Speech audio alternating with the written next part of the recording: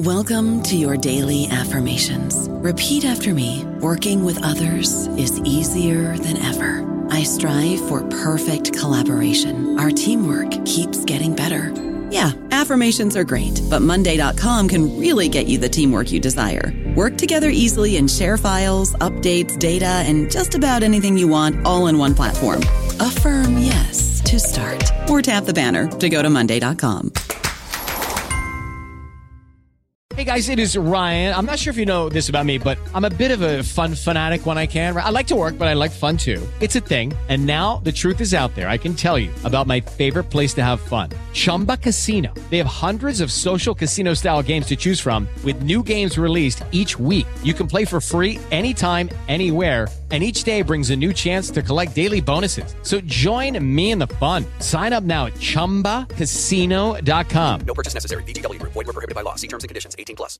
Hello, everybody. This is Marshall Poe. I'm the editor of the New Books Network, and I'd like to tell you that we have a new and improved website. It has two new features that we think you'll love. One of them is a vastly improved search engine, so that when you type in keywords, you'll get a bunch of episodes really quick. The other is the ability to create a listener account. And in that listener account, you can save episodes for later listening. So you can create a kind of listening list. We think these features are neat and we think you'll enjoy them. Please visit the site today.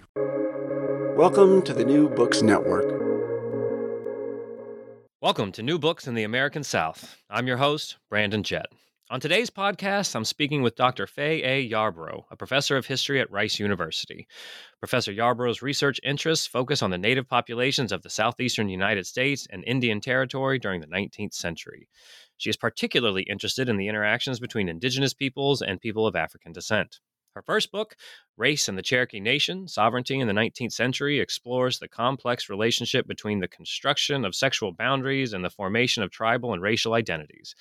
The study analyzes how Cherokee lawmakers used marriage laws to construct conceptions of race and gender in the face of Andrew Jackson's Indian policies, and how the Civil War and Reconstruction reconfigured the thinking of Cherokee legislatures. Today, we're talking about her most recent book, Choctaw Confederates, The American Civil War in Indian Country, published by UNC Press in 2021. This book is an engaging history of the Choctaw people from their resettlement in present-day Oklahoma in the 1830s through the Civil War and Reconstruction. Professor Yarbrough provides some insight into why the Choctaw and other native peoples in Indian country decided to cast their lot with the Confederacy during the Civil War, and foregrounds native experiences during the Civil War and Reconstruction. Dr. Yarbrough, welcome to the podcast. Thank you for having me. It's a pleasure to be here. You know, what first brought this book to my attention was that it goes so far beyond what people usually think of when they think about Civil War histories. And so if I could just generalize for a second, to me, it seems like people usually think of the Civil War in very specific ways.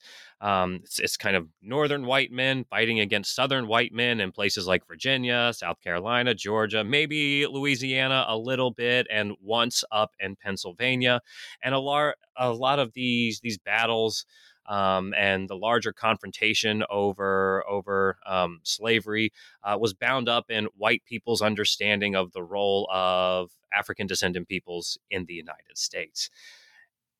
And your book kind of upends all of that in really fascinating and engaging ways, in that you're talking about how Native peoples interacted with the debates surrounding slavery, how they engaged with the Civil War and Reconstruction. So not only are you adding a new group of people into the mix, you also look at the Civil War in present-day Oklahoma, which again kind of stretches these geographic boundaries of what we typically conceive of as the South or the theater of the Civil War. So I think you just really blew all of my preconceived notions about the Civil War out of the water. And so I say all of that to ask you this. Where in the world did you come up with this kind of study and this kind of idea about engaging with Native Americans' interactions with enslaved people and slavery, and also the Civil War and Reconstruction more broadly? So, well, first, thank you for all of those kind words. It's really heartening to hear that some of the goals that I had for this project are, in fact, what readers are getting out of it. You put a lot of time and effort into a project and send it out into the world, and you're never quite sure what people are going to take from it. So this is really gratifying. So I would say the long story of how I got into this project, and I'm apologizing up front. It is a long story. Oh, that's okay. We like long stories on here. Right. Is that this project really began in the archives. So when I was working on my dissertation, which became that first book, Race in the Cherokee Nation, I was in the archives in Oklahoma City, and I met a woman, Mildred Brown, who was a volunteer archivist there.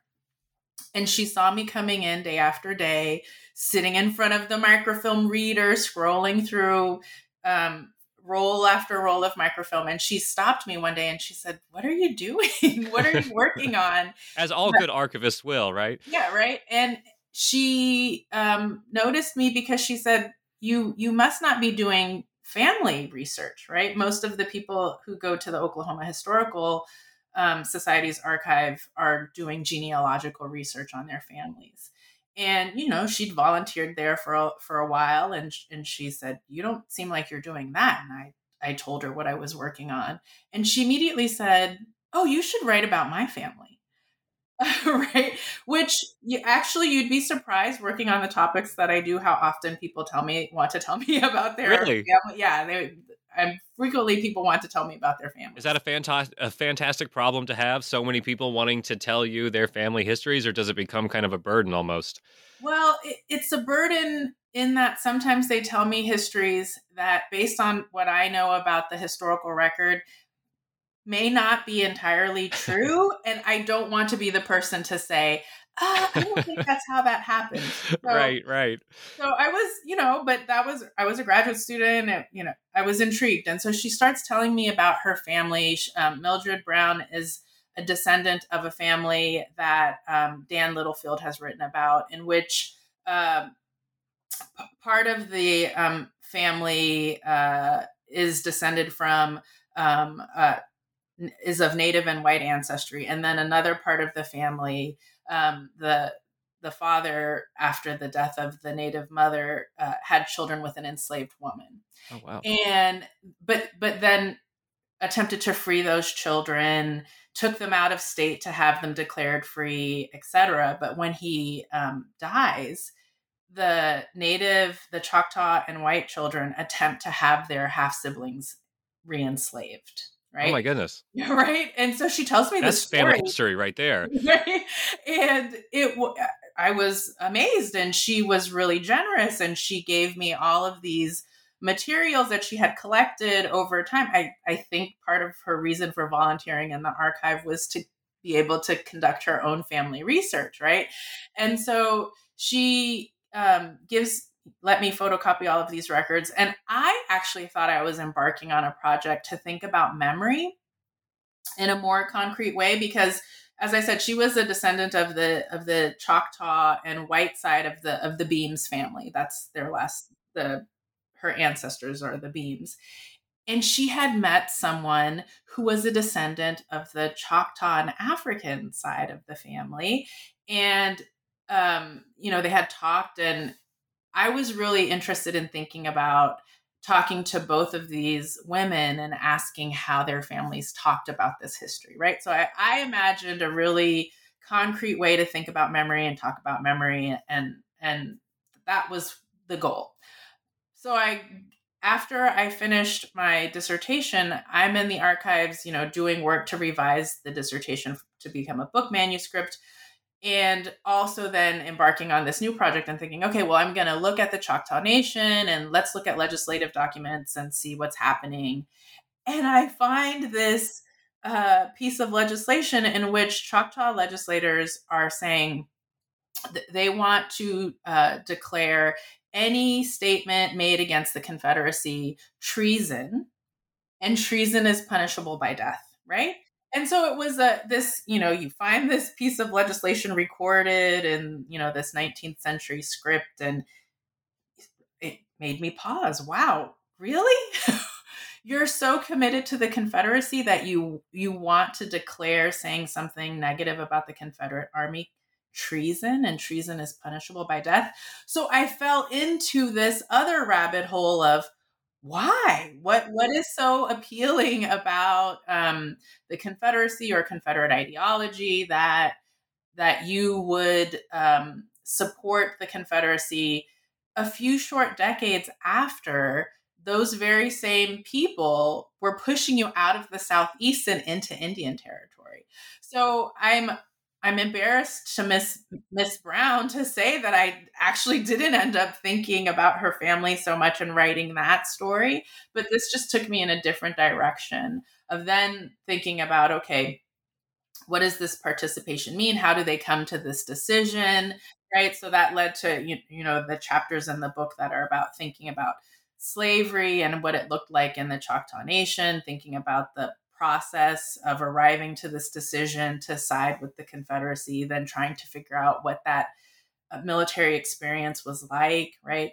And then what Reconstruction looked like. So that's the long story of how I came to this project. It's really Miss Mildred Brown. She's in Oklahoma, stopping me in the archive and saying, "Oh, but you should write about my family."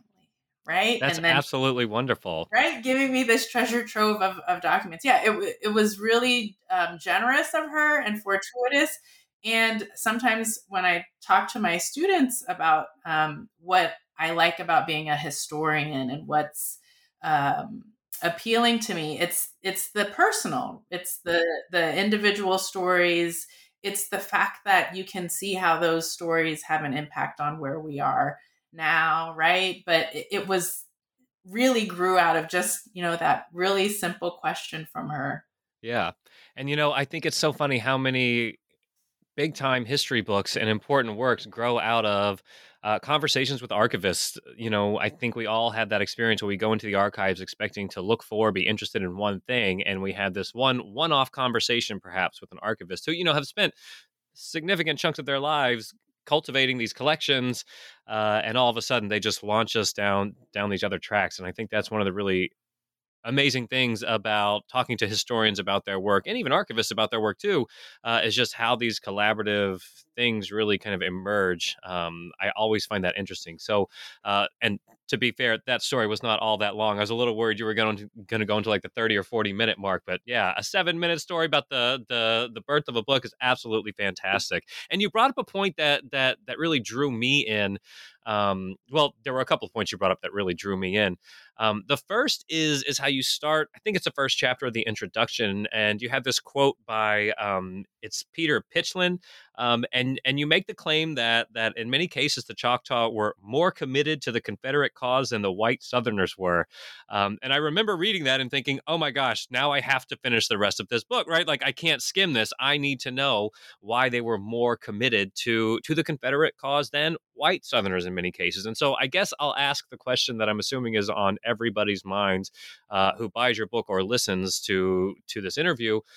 Why in the world did the Choctaw and other Native American groups side with the Confederacy? It seemingly just goes against everything we assume about white Southerners' relationships with non-white people, and the flip side of that. So could you just elaborate a little bit and answer that one question that I know everybody's going to want an answer to? What in the heck happened there? Yeah, so I make the argument that there are two parts to this answer of why Choctaws would side with Confederates. So one part is they are slaveholders, and slaveholding is a part of their economy. In some ways, it's a little bit different in terms of the prime crop being grown.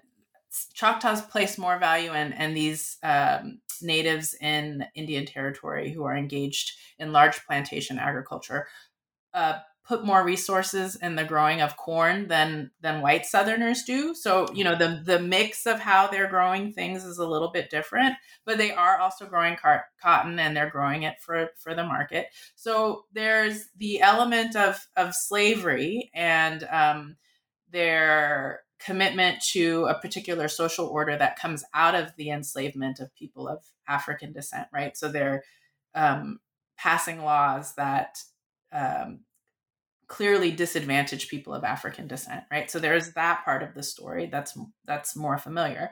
The other part of the story is that the Choctaw nation is interested in protecting sovereignty. They're interested in protecting Native sovereignty, and they see the Confederates as their best bet in terms of protecting Native sovereignty. So when sometimes I make this joke that we all historians of the American South, but U.S. historians in general, when we talk about the causes of the Civil War, and we point to slavery, and we say, right, it's states, when Southerners say it's about states' rights, it's about states' rights to protect slavery.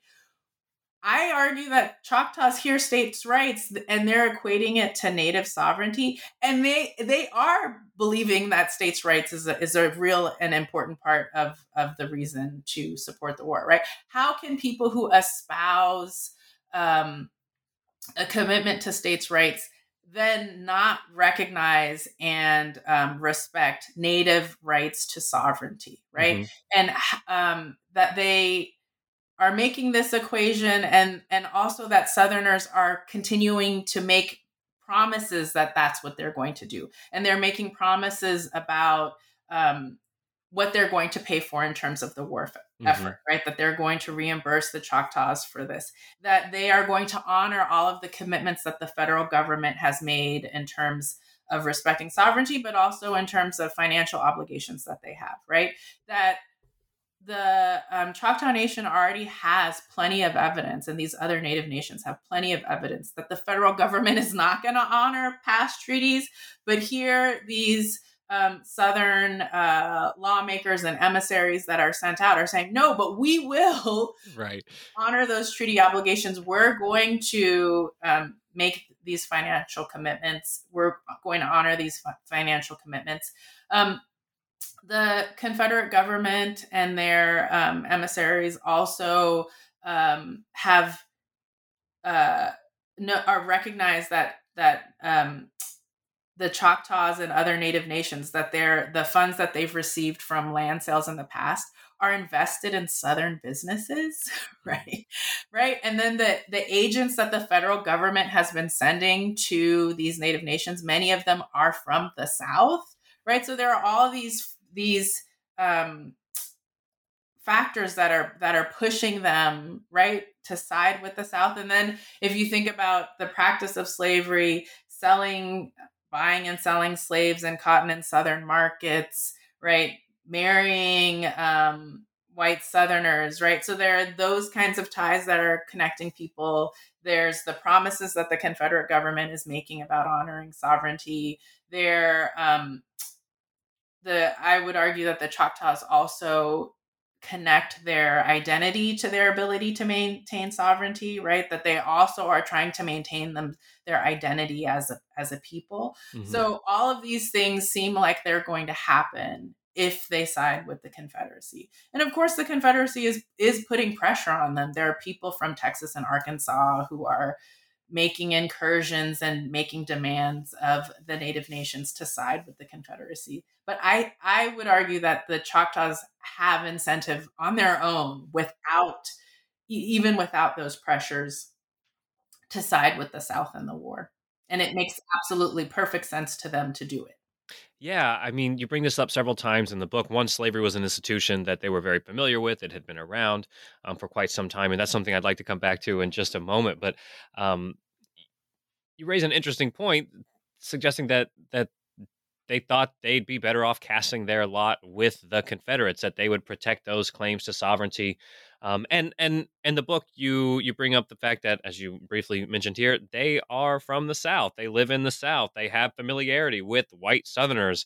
Do you think this was also about just kind of thumbing their nose at the federal government also? And maybe seeing them as the perpetrators of all of those problems that had befallen the Choctaw people before? Because you bring up in the book that, yes, the federal government has a policy of Indian removal, but it's also happening at the state level too, where state actors are also pushing Native peoples off their land. So do you think that there was just more of a distrust of the federal government, or was it that they felt more connected and tied to the Confederacy, or just an element maybe of both?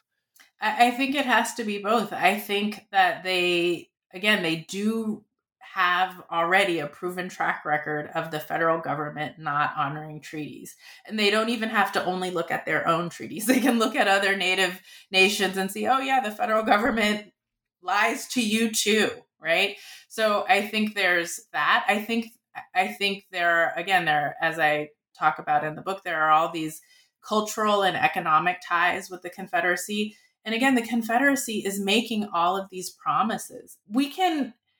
I think you can debate whether or not the Confederacy is being honest in their making of these Right. promises, right? But they are making all of these promises to these Native nations about what they're going to honor, what they're going to do. There's a way in which sometimes I think that the Choctaws and other Native nations are really optimistic, right? Because they're willing to try again. Okay, maybe this time they will honor these agreements. Maybe this time they are going to honor our claims to sovereignty. So I think there's an element of both of those things at play. You know, the ties that they're forging with Southerners, but also again this track record of the federal government just over and over again falling short of its commitments, falling short of the promises that they've made to Native peoples.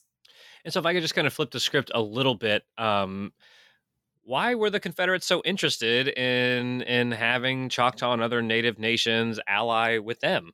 And I guess the flip side would also be, why was the federal government also interested in courting these Native nations? Well, part of the problem is for the Southerners is geography, and they're nervous about Indian Territory, right? Present day Oklahoma. If this is, a territory that sides with the Union, it's making an incursion into Southern territory. And what could the federal government do if they're using that as a base of operations and fanning out into the South, right? So there's the strategic importance of the area, and you could argue that initially the federal government is not so interested because they pulled troops out, right? Like they pull back in Indian Territory, and later after the war, you'll see some of the rhetoric among the Choctaws change to say, well, but what could we have done? The federal government abandoned us, right? So the federal government sends resources elsewhere, right? So, there's also the part of the equation is that the Confederate Army is there, the Confederate government is there saying, please, please, please join us, join us, join us. We'll give you all of these things. Right. At the same moment that the federal government is pulling resources away. And so you can imagine from the perspective of a lot of these Native nations that they're saying, well, yeah, actually, the Confederate government is more interested in us. They are more invested than what the federal government is showing us right now. And it was a real-time example of, yet again, the federal government abandoning their commitments to Native peoples. So even if you said, well, that was in the past, they're not going to do it again. No, they are literally doing it right now. Exactly. Wow. You bring up that the institution of slavery was something that was part of the Choctaw Nation. And as I was reading through the book and listening to you talk about it a little bit, I was just reminded of Ira Berlin's argument about how slavery looks different depending on what time period you're talking about, what geographic location you're talking about. And so I wonder if you could just briefly explain. You already hit it on a little bit, but how was it that slavery got introduced into Choctaw Nation, and what did slavery look like in the Choctaw Nation that may have been similar or different to what we typically assume of like plantation style agriculture producing cotton? Yeah. So slavery exists among indigenous populations long before the arrival of Europeans. As I say to my students in class all the time, people have been enslaving other people who look just like them from time immemorial. And what's different about the New World is that suddenly people are thinking of color coding enslavement, right? That targeting specific group people of African descent for enslavement. So, but this older practice of enslavement among Native populations, I would recommend looking at Christina Snyder's book, for instance, if you want to read more about that.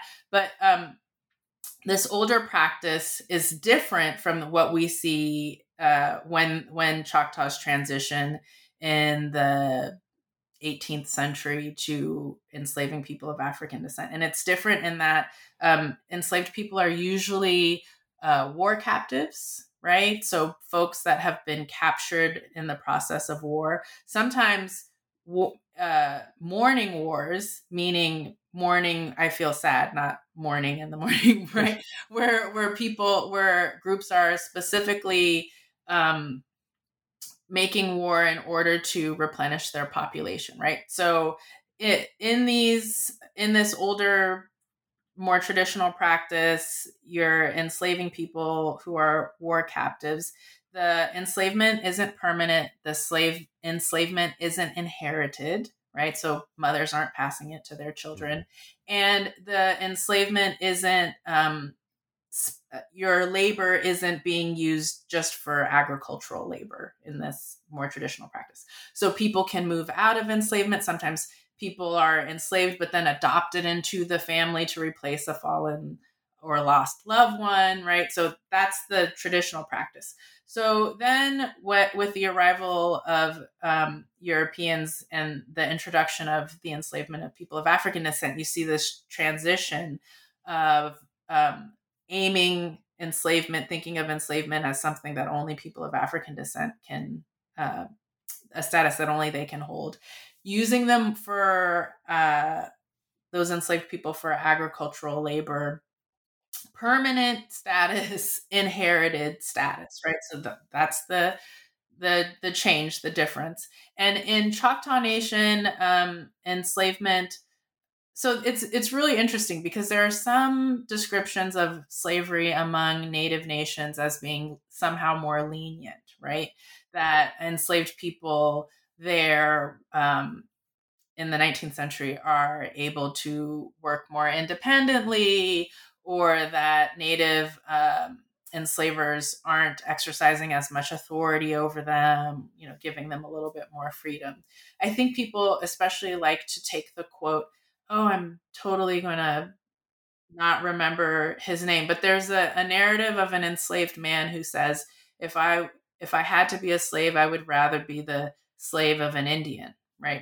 Because they have more of the milk of human kindness in them.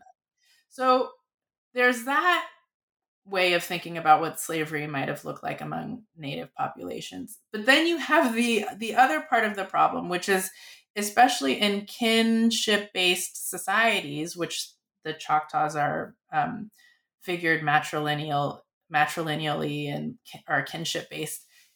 People outside of kin, like enslaved people, don't really have any rights or protections. And so things can be done to those people without any repercussion. And so that the authority can be much more total and the treatment can be much more brutal, right? And so the example I always use in class is the example of an Indian agent, so an agent from the federal government that's among the Cherokees, return Meigs, and in the 19th century. And he writes in his report, and he's kind of horrified by what he's seen.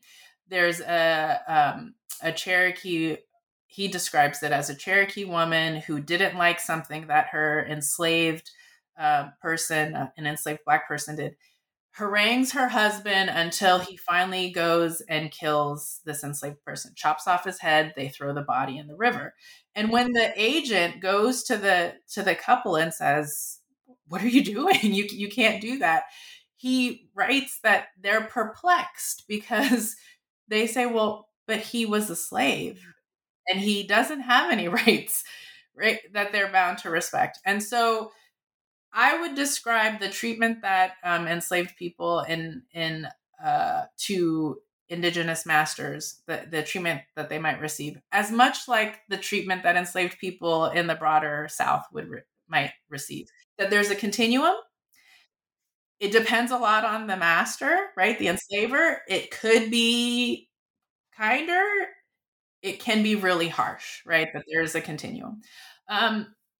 What is different in the Choctaw Nation is that there are fewer laws to limit the behavior of enslavers. So, in southern states, you'll find rules about, in some states, about too harsh punishment or the crime of murder.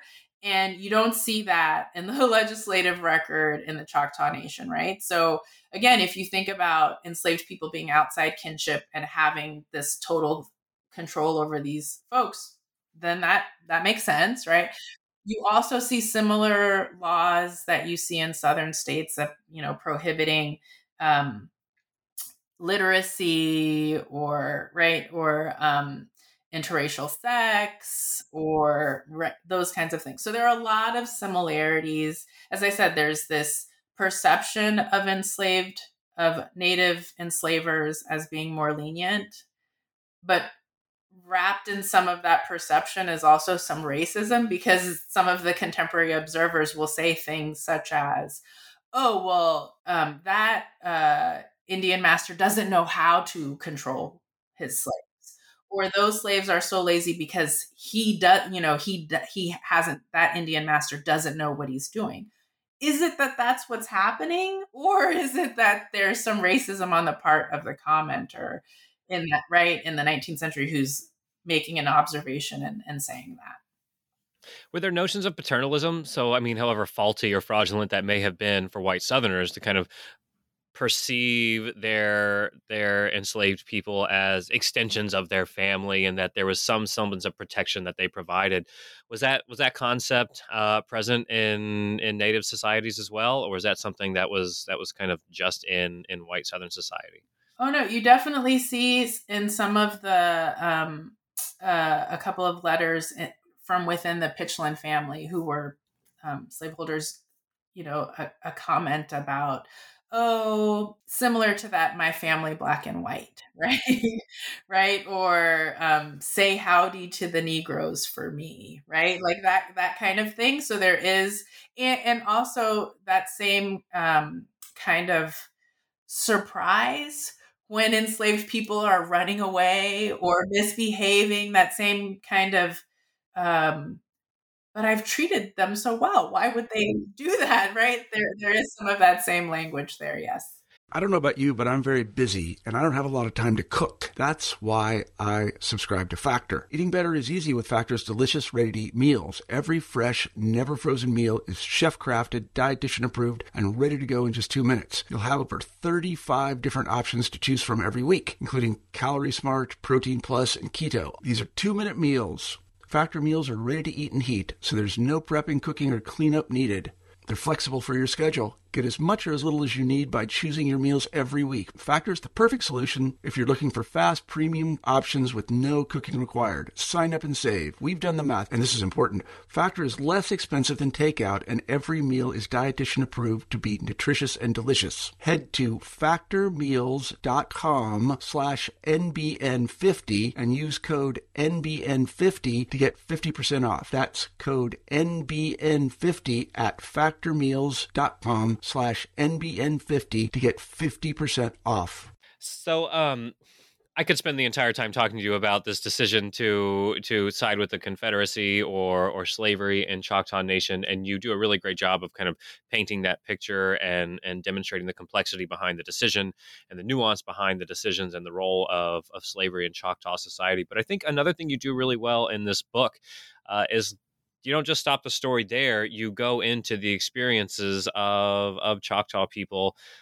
during the Civil War and Reconstruction. And so I'd like to spend a little bit of time just talking about that, since that is one of the really fantastic things about this book, is that you push those boundaries of what we assume the Civil War was about and where it was fought. What was the Civil War like in Indian country in present day Oklahoma, and what role did the Choctaw play in the Confederacy's attempts to fend off the Union? Well, it's really interesting because some of the Native nations, in their agreements to fight with the Confederacy, and the Choctaw is one of them, say that they can't be asked to go outside of Indian territory unless they give their explicit permission to do so. Right? So it's an interesting moment of asserting sovereignty, also asserting your support of the war. However, wanting the Confederacy to recognize, but our obligation is here first. Our obligation is here in Indian Territory first. So I think based on what you see in the records, the military records that I mine for the book, it sounds like the picture of the war that the soldiers give is that it's it would sound very familiar to people who study the Civil War in the South.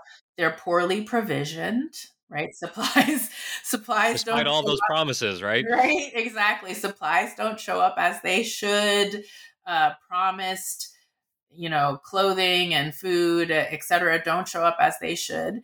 Then the way they talk about it, it sounds like periods of relative little action punctuated by these bursts of really frightening,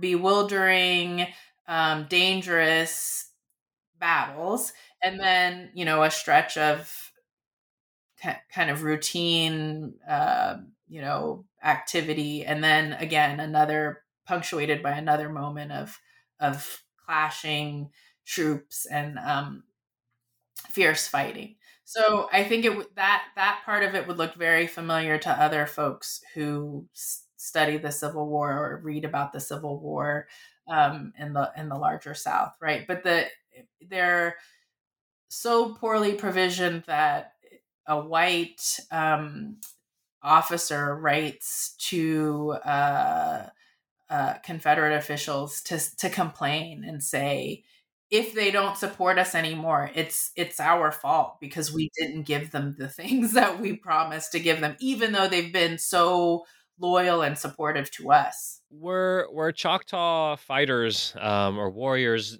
did they travel outside of Indian country or their own territory to engage in battles with the Confederate military as well, or did they largely stay confined to present day Oklahoma? They did travel out a little bit.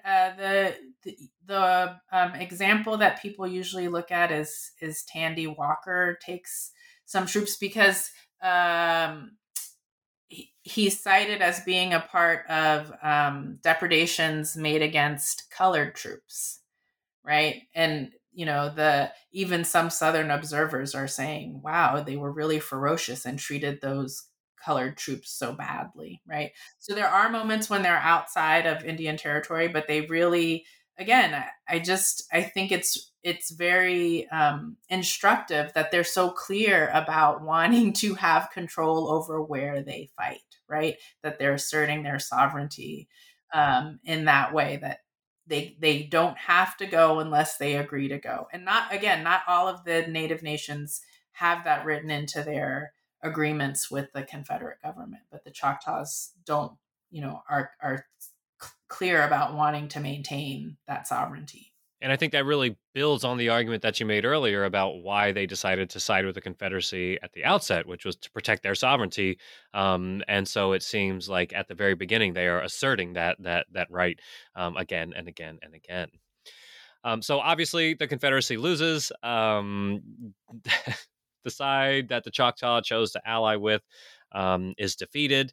And they also have to go through a period of Reconstruction, much like the rest of the South. So in what ways did Reconstruction unfold in Indian Territory and in the Choctaw Nation in particular? What did that look like?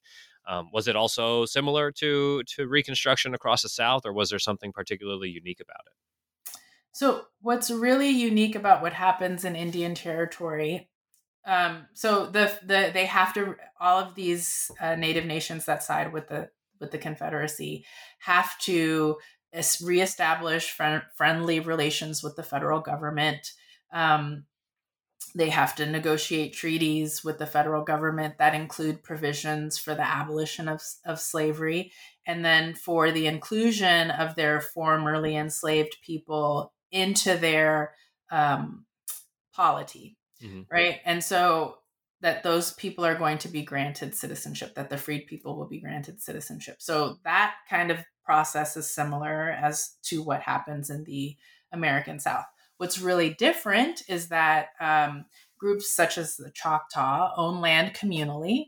And so that means that those freed people, when they become citizens in Choctaw Nation, are also going to have access to land, which is very different than what happens in the American South, right? And Crystal Feimster, I was at a conference with her in the before times. Which seems like forever ago. Right, long ago. And she made a comment that, so Indian Territory is a place where you could see what happens if freed people had been given land, right? If 40 acres and a mule were not just a thing that we say now in the present, but if 40 acres and a mule had been made a reality, if some kind of reparations were provided for newly emancipated people in the moment. So in Choctaw Nation, the part of the treaty agreement is that they have to accept these folks as citizens, again, which is going to give newly emancipated people access to land. And the Choctaw Nation initially says the treaty tells the federal government, demands that they do this, and then says, and we're going to give you some funds for doing this, right? And the Choctaw Nation's response is, keep your money and take these people. And take these people. So there's a period until about 1883 when they pass legislation to deal with this in the Choctaw Nation, where it's unclear what the status of those Choctaw freed people is there. So it would appear that many of them do farm on plots of land unmolested, but the federal government and the Choctaw Nation keep having this argument where the federal government says, well, but you haven't made provision for this. And the Choctaw Nation says, and you can take these people, right? Right. We're not going to we're answering, we are giving you an answer, and the answer is to take these people. And the federal government has given them part of the money that they said you have, after you've made provision for these people, we're giving you this money. And the federal government gave them part of the money before the Choctaw Nation made provision. So you can imagine from the perspective of Choctaw lawmakers, well, they don't mean it, right? We don't have to take action with these people. So as I said, it would appear that a lot of folks still actually farmed, a lot of freed people farmed and were there, but it's not until 1883 that it becomes explicit and clear legally, okay, these freed people will have citizenship rights. These are what citizenship rights entail. And they have access to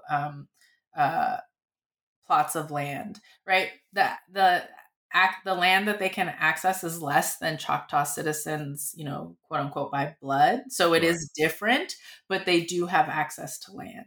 And there's work by other scholars that suggests that some of these plots that freed people are able to receive and maintain in Indian Territory are then going to be founding plots for some of the all-Black towns that emerge in Oklahoma. And that some of the founding plots that for Tulsa, for instance, and the Greenwood District are plots that were land obtained by freed people, right, from Native nations. So to go back to, historian Crystal Feimster saying, well, maybe this is an example of what could happen, right? There is a way in which there's an example of, there's something to be learned there about what can happen when newly emancipated people are given access to land and are able to farm it. Or I find it really powerful when you read about how even the idea of 40 acres and a mule emerged, with Special Field Order 15 and Sherman's meeting with a Black minister at the time, I think Mr. Frazier, who says that freedom is the ability to till the land and enjoy the fruits of your labor. Right? That's an amazing definition of freedom. I ask my students all the time, if I ask you to define freedom right now, how would you do it?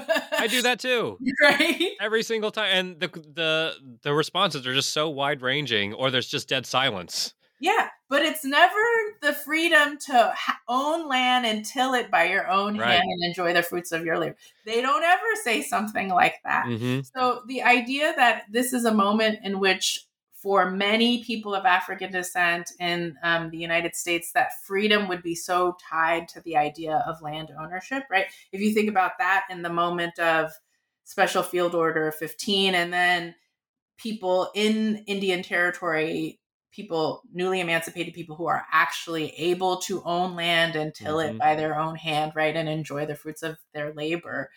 It's a powerful way of thinking about how they're experiencing what emancipation means. Mm-hmm. And then it's not hard to make the leap of how those plots of land could lead to the development of places like Greenwood and Tulsa. Yeah. Right now, I end my book with the flip side of that. The negative is that then we see what happens in Greenwood. Yeah. Right? That the response to land ownership and economic success by these African Americans is sharp. Mm-hmm. And people, white Tulsans aren't happy that this is the case, right? But it does give you, again, there is something in Reconstruction and Indian Territory that gives you an idea of what that could have looked like if people across the South, if newly emancipated people across the South had been given that access to land. Absolutely. You preempted most of my next questions about, the all black towns that emerge in Oklahoma, which there are many, and Greenwood in particular. But you're absolutely right. Even this opportunity that these newly emancipated people had in places like present day Oklahoma, even that is fleeting. Whenever it stokes the ire of white Americans, and Greenwood being perhaps the best example of just how fleeting that can be. I wonder what the long-term consequences for the Choctaw people and other native groups in places like present day Oklahoma that decided to join forces with the Confederacy, if their concerns were over sovereignty. What were the long-term consequences of that decision to go against the federal government and then end up on the losing side of that battle? Were there any stark consequences for their sovereignty? Oh, absolutely, because the federal government can then use this as a pretext to make inroads on Native sovereignty, right? So part of the punishment can be you're going to have to give up more land, right? Part of the punishment is that we can tell you who you have to make a citizen and who you have to include, right? So that the consequences, we've talked mostly about what Reconstruction in Indian Territory means for people of African descent, but for the Native population, again, this is the pretext for the federal government to really, I think, in the view of many federal officials, to punish Native people for making the wrong choice in the war, right? That this is the way that you can punish them, is by taking away parts of Native sovereignty, taking away territory, demanding territory, right? So the consequences for those Native nations are stark and profound, right? In terms of, especially in terms of what it means for Native sovereignty. Yeah, and especially when you think about the consequences for Southerners, for seceding and going to war with the federal government, it seems like those two consequences weren't necessarily similar in terms of their outcomes, especially when you think about the sovereignty question. Yeah, and one of the, if I might plug a former graduate student of Jeff Fortney, he writes about the lack of, for instance, Civil War monument building among Native populations, right? That they're not relitigating and thinking about the Civil War, and commemorating things in the same way that other Southerners are, right? Because the consequences have different meanings for them. Right. Oh, yeah. I didn't even think about that. And, as you were saying that, I was thinking, I wonder if the sons of Confederate veterans would be terribly excited about reaching out to Choctaw descendants, or the flip, right? Would Choctaw descendants be interested in that kind of organization based on the outcomes of the war. Well, we've got a little bit of time left, and I feel like I wouldn't be a historian if I didn't ask you something about sources. In the beginning, you do a fantastic job of putting it all on the table in terms of what your goals were in finding sources. You really wanted to foreground Choctaw voices and experiences, but you note that sometimes there are gaps that you have to try to fill in, and I think that's always an interesting question that historians have to grapple with. So you took this approach of using something you called side streaming to fill in some of those gaps. I wonder if you could just briefly explain to some of our listeners what side streaming is and how you use that to kind of complete the narratives and the arguments that you were making. Yeah, so a really clear example is in that, for instance, I use a lot of WPA, Works Progress Administration slave narratives. And for people who aren't familiar, there are these interviews that are conducted by the federal government in the wake of the Great Depression to put writers to work.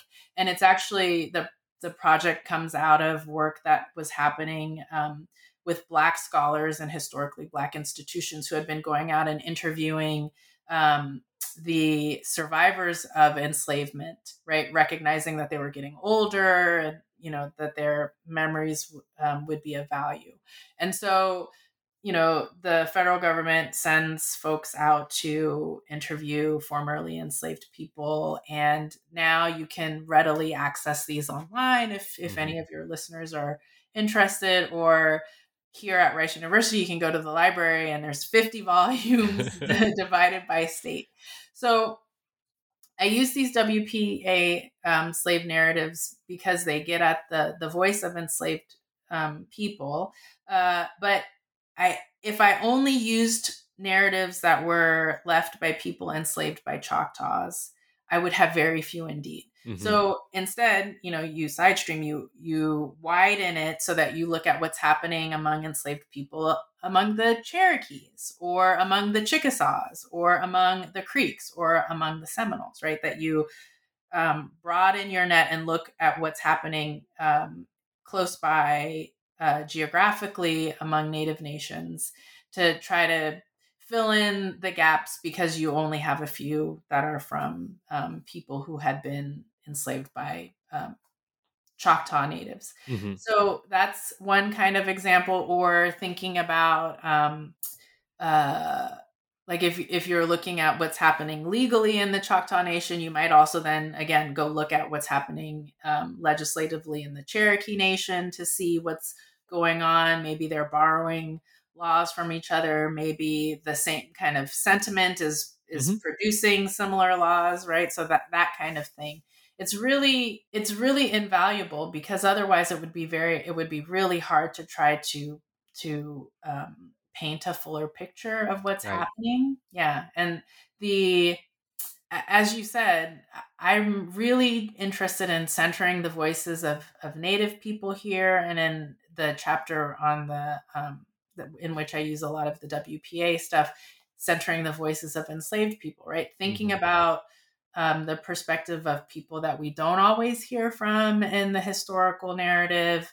And then looking to see if it tells us something different when you listen to these other voices. Do they have a different perspective? Does it reframe or reshape how we're thinking about these events that we think we know a lot about if we do that, right? And, the other thing I would say about, especially thinking about the Civil War in the West, thinking about the Civil War in Indian Territory, is that a lot of the things that happen there, if you think about how the federal government is approaching, should these people be citizens of the United States, right? Should Native people be citizens of the United States? How are you going to push them to accept formerly enslaved people as citizens? Right? The kinds of questions that happen there are the same kinds of questions that the federal government is dealing with, thinking about addressing with its own enslaved population, right? So that you can see the echoes of what's happening there shaping some of what's happening in federal policy in other parts of the United States. And so do you think it's fair to say that because you relied on the process of side streaming in some cases, that the experience of enslaved people across Native nations, at least in the Southeast, were very similar? I think there are a lot of similarities. Yeah. Though a lot of scholars who look at the so-called 5 civilized tribes, in quotes, right, often will talk about the Native nations as on a kind of continuum in terms of what slavery looks like. Usually people will put the Seminoles on the least harsh, right? And then have a continuum in which the Chickasaws are on the most harsh, right? Okay. So there's some variation there, right? In terms of overall what people think slavery looked like in the Native nations. But there are some similarities that we can see across them. Okay, wonderful. I want to ask you one last question, and that is kind of big picture stuff. So you've got this fantastic book. You kind of delve into these very specific histories of the Choctaw people, and you illuminate the experience of some enslaved people in Choctaw Nation and some particular Choctaw people, like Peter Pitchlynn a lot.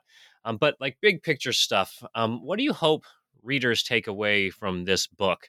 Like if you could narrow it down to like one or two things, just when they finish your book, you hope they take what away? Oh gosh, that is a great question. And your listeners already know I'm a wordy person. So to break things down. Please don't think you're too terribly wordy. There are wordy people. You're fantastic. To break things down to what's what I'm always striving for in my classes with my students and in my scholarly work is I want readers or students to come away saying, "Oh, I never knew that. I never thought about that." Right? Like, so the first part is I want it to be something new. And then the second thing I would say is that I want people to have a sense that the question of race is far more complicated than we might imagine, right? That how we think about race has really changed a lot over time. That in the U.S., we tend to focus on the black-white dichotomy, that there's this line, and we ignore all of these other groups that have been here before the beginning, right? Groups that have been here before the beginning. And so I hope that another part of what people see is not just that race is complicated, but that we need to think about other groups and what their perspective might be. And I guess the third thing that I hope folks get out of the book is that the United States is not always the center of the story. Yeah. Right? Yeah. Let's think a little bit more capaciously about the history that happens in this country, and that it's not always just this American story. That other groups are here, they're participating in really important ways. That it's, I want to decenter the United States a little bit and think a little bit more broadly. Well, I can say with 100% confidence you achieved those 3 goals and more. As I mentioned to you when we were speaking earlier, my wife, who is not a fan of reading history books, saw the cover of your book and asked me to explain it very briefly and was absolutely enthralled by it. And the arguments that you put out there. I think that central question of why in the world did the Choctaw side with the Confederacy is one that anybody who hears is all of a sudden going to be incredibly fascinated by. So again, congratulations on a fantastic book. I absolutely enjoyed every single page of it. So Professor Yarbrough, thank you so much for being on the show, on the podcast. Again, listeners, the book is Choctaw Confederates, The American Civil War in Indian Country. It is now available through UNC Press, and I'm assuming every other online retailer if you are interested in pursuing it through those routes. So again, thank you for being on the podcast. Thanks so much for having me.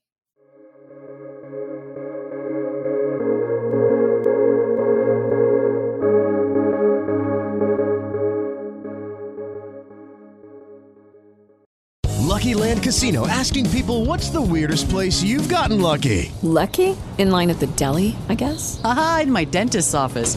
More than once, actually. Do I have to say? Yes, you do. In the car before my kids' PTA meeting. Really? Yes. Excuse me, what's the weirdest place you've gotten lucky? I never win and tell. Well, there you have it. You can get lucky anywhere, playing at LuckyLandSlots.com. Play for free right now. Are you feeling lucky? No purchase necessary. Void where prohibited by law. 18+. Terms and conditions apply. See website for details.